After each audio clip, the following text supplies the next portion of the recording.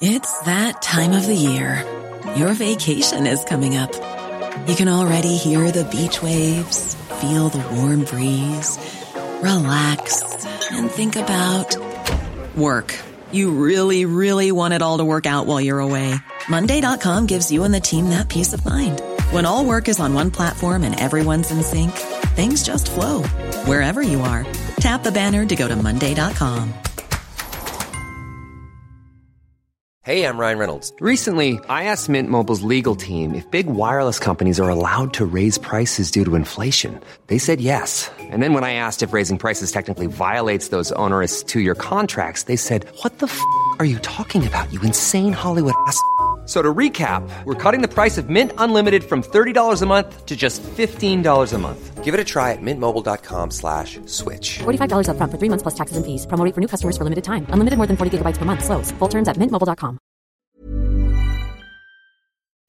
Michael Reid on LMFM. Now, there is some hope on the horizon that maybe by the end of next week we'll see fewer deaths and fewer people in ICU, fewer people in hospital and less pressure on hospital. The Chief Medical Officer, Dr. Tony Holohan, said yesterday, while we are starting to see the early results of our collective effort to minimise the transmission of the virus, we are very sadly reporting the additional 93 deaths that we heard about yesterday. And he said we cannot afford to drop our guard against the very high levels of infection that remain in the community at present. COVID-19 ICU and hospitalisation numbers are of critical concern to the public health officials, representing a very significant pressure on healthcare workers and on the provision of acute medical and surgical non-COVID care. Tony Holohan said we need everyone to stay at home other than essential workers who are out for essential reasons. The more that each individual follows the advice in their everyday lives, the more we can drive down the spread of COVID-19 and minimise the impact on vital healthcare services, patients and frontline workers. Dr. Ilona Duffy is a GP based in Monaghan and the director of NEDoc. And a very good morning to you, Dr. Duffy, and thanks as always for joining us on the programme this morning.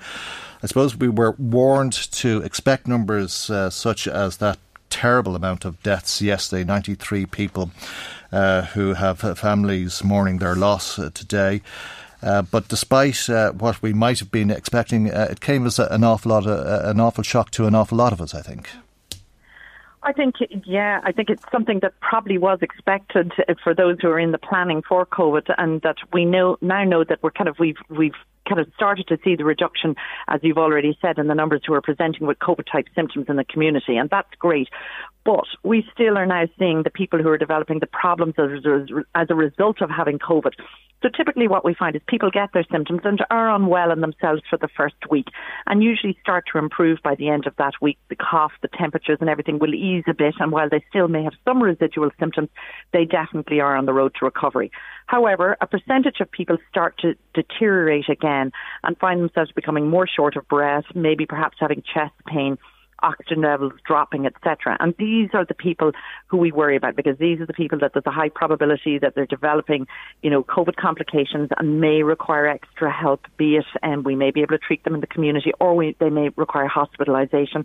And unfortunately, these are also the people that may end up in ICU and unfortunately may not survive that. And every one of the patients in hospital, which is around 2,000 at the moment and is expected to be over the course of this week and next week, every one of those patients needs some assistance in helping them to breathe.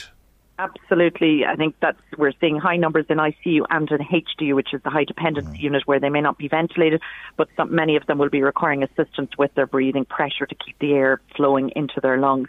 And we can expect those numbers to continue remaining high for another week at least, and if not 2 weeks, because all of the people from last week who've been ill will be moving into that phase where a percentage of those will be the people who will continue to deteriorate. So I think the hospitals are going to remain under huge pressure over the next few weeks. They're going to see further rises in admissions, and I think that's where our problem is, because also the hospitals have got to be available to deal with other problems such as the heart attack, people in road traffic accidents, any other kind of major illnesses that require a hospitalisation and potentially an ICU bed. So I think while we're doing the work on the ground, and it is to be welcomed that we're definitely seeing a drop, and in the last 2 days a dramatic drop in the numbers presenting, which is proof that people are adhering to the guidance. I think nobody can become complacent. We are still not on top of this virus yet, and very easily those numbers could start to rise again if we don't contain it and if we don't adhere to all of the guidance, which is, again, as you've already said, staying away from people, minimising your contacts. And that includes things like going into the shop. Try and limit it to one family member going in, the way we did back in March, April, May, not the whole family going out shopping. Let's drop the numbers dramatically again. Or click and collect, not go into the shop, in other words. Yeah, well, the food shopping I'm kind of talking about here, like we're still, I think if you walk into the supermarkets, if you look back to the beginning of this, there were very few people in the supermarkets. They were very lonely, isolated looking places. Now they're busy places, perhaps because people get that bit of a buzz of going out and being out and about, but we've got to forget that. In and out fast, one person from the family doing the shopping. Yeah, I think that's it. I think people like, understandably so, a bit of stimulation from something as simple as going into a shop, but you can get your groceries, at least in some of the shops, on click and collect or have them delivered or whatever the case may be. But if everybody was to do that, I mean, if we were to continue with these level 5 restrictions and everybody was to do the right thing over the course of the next couple of weeks, would that result in the numbers coming down and us getting to a stage where we wouldn't be reporting 20, 30, 40, 50, 60, 70, 80, 93 people who have lost their lives to COVID? Absolutely. I mean, this is within our power to reduce the numbers and therefore reduce the deaths. But it's only going to happen if we reduce the overall numbers of COVID in the community. And they've got to rapidly drop. I think we're still over 2,000. We have got to be getting it to under 200 and well even below that. That's what we were advised by NPHET well before Christmas, that really in the lead up to Christmas they had hoped the numbers would be below 100. And as we know, we never got anywhere near that. And that's why we had such an explosion. So the other side of that is that the 93 people who were recorded as having lost their lives due to COVID yesterday could be with us today had we all acted differently over the course of the last month or so. Oh gosh, Michael, that's a hard hitting comment, isn't it? Yeah. And I suppose what I'd say is, look, for those people who've died, in no way am I going to add to their pain by saying it's their fault, and if they had stayed at home and not visited at Christmas. Some of that may be true, but some of it not. I think, in a way, it's a horrible expression, we are where we are, but we are where we are now. What can we do moving forward? How can we reduce the deaths? We know we have positive things coming online. We have the vaccination being rolled out. Already, most of our nursing homes have been vaccinated, meaning the residents and those who work in there. And there is a hope that the majority will be done by the end of this weekend. I've been made aware that there's a big push on vaccines diverted to the nursing homes so that the majority will all be vaccinated within the next week. And obviously the acute hospital settings are being done, and then out in general practice, many GPs and their nurses have been vaccinated. And the hope is that within the next fortnight that the full GP teams will be vaccinated. Have you been vaccinated yet, Dr. Duffy? I'm very lucky. Because I volunteered to work in the COVID hub, I got vaccinated a week ago.